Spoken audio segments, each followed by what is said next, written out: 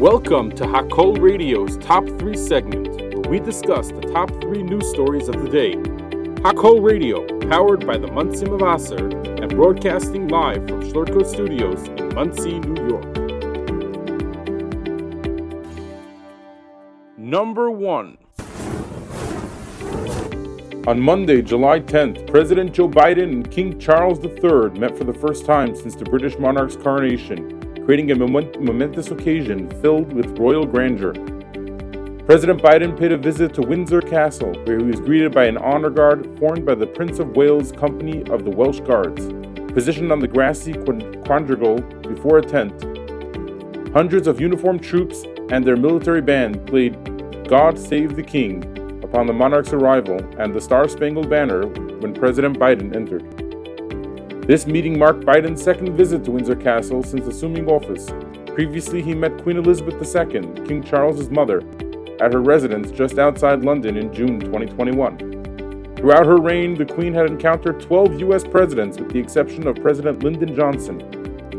During their encounter, the Queen expressed her curiosity about Russian President Vladimir Putin, whom Biden was scheduled to meet in Switzerland shortly after their meeting, as well as Chinese President Xi Jinping. Biden wished he could have engaged in a longer conversation with the Queen and acknowledged her kindness. This highly anticipated meeting with King Charles III was closely observed as it shed light on how the King balances his traditionally non-political role with his passionate commitment to addressing climate change, which has become a prominent priority for him. Biden has referred to climate change as, quote, the existential threat to human existence as we know it.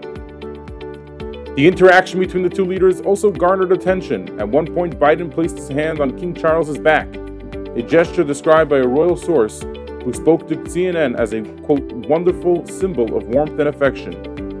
The source denied that the president's actions breached protocol, emphasizing that initiating physical contact with the monarch is generally not customary in the United Kingdom.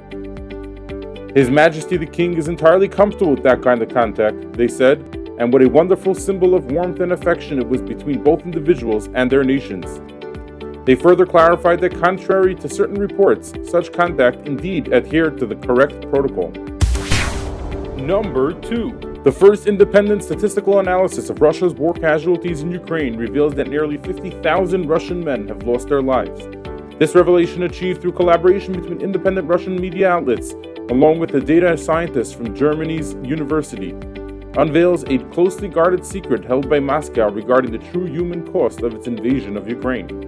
Using the concept of excess mortality, a statistical approach popularized during the COVID-19 pandemic, the analysis relied on Russian government data, inheritance records, and official mortality data.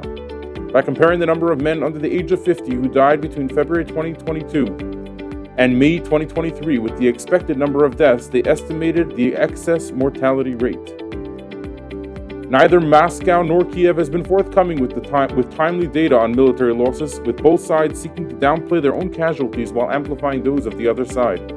The Russian government has officially acknowledged the deaths of only slightly over 6,000 soldiers. Reports on military losses have faced suppression in Russian media, and activists and independent journalists who document the casualties are subjected to harassment and potential legal consequences.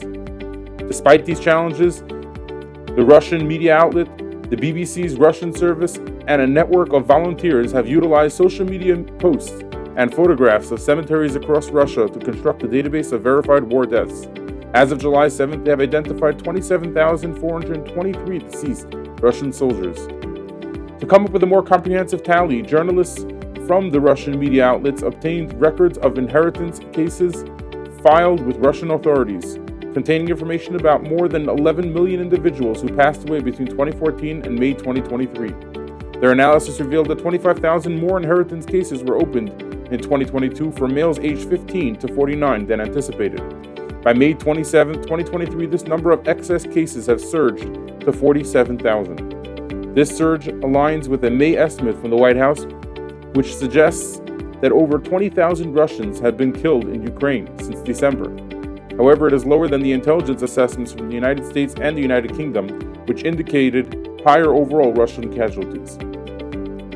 In February, the UK Ministry of Defense stated that approximately 40,000 to 60,000 Russians were likely killed in the war, A leaked assessment from the U.S. Defense Intelligence Agency suggested that between 35,000 and 43,000 Russians died in action during the first year of the conflict. And according to undisclosed reports, 5 days after the failed mutiny led by Yevgeny Prigozhin of the Wagner Group, Vladimir Putin, contrary to his promise to punish Prigozhin, held a clandestine meeting with him. The meeting took place on June 29th in the Kremlin and lasted for 3 hours, involving nearly 30 individuals, including Prigozhin and commanders from the Wagner unit. The purpose of the meeting, according to the Kremlin, was for Putin to personally hear the reasons behind the group's rebellion that occurred 5 days prior. Dmitry Peskov, Putin's spokesperson, stated that Putin listened to the explanations provided by the Wagner commanders and offered them alternative options for employment and combat opportunities.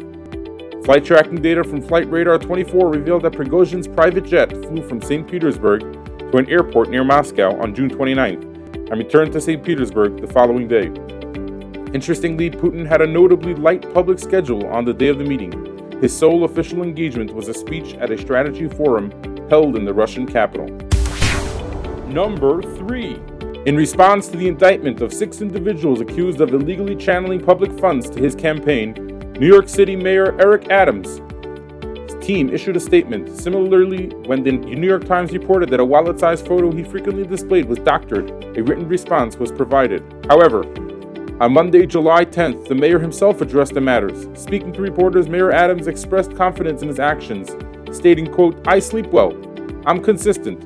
Everyone must follow the rules." He emphasized his expectation that campaign finance laws be upheld. While he criticized news media for its lack of positive coverage, Mayor Adams' tone was more measured compared to his remarks at the Christian Culture Center on Sunday the day before. He also discussed his relationship with the late officer Robert Venable, but did not directly deny the manipulation of the wallet-sized photo.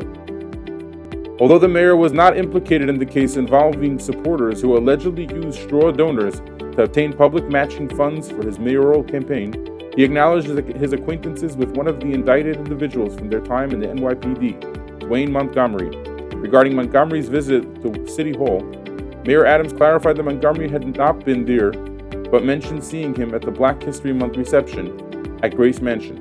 When asked about Vital Brooklyn, a construction project allegedly presented to him by other defendants, Mayor Adams mentioned the possibility of it being mentioned during his tenure, but expressed limited knowledge of it. During a press conference where he announced a federal lawsuit against 4 vaping manufacturers, the mayor appeared less patient when questioned about the New York Times story regarding the photo he carries of Officer Robert Venable.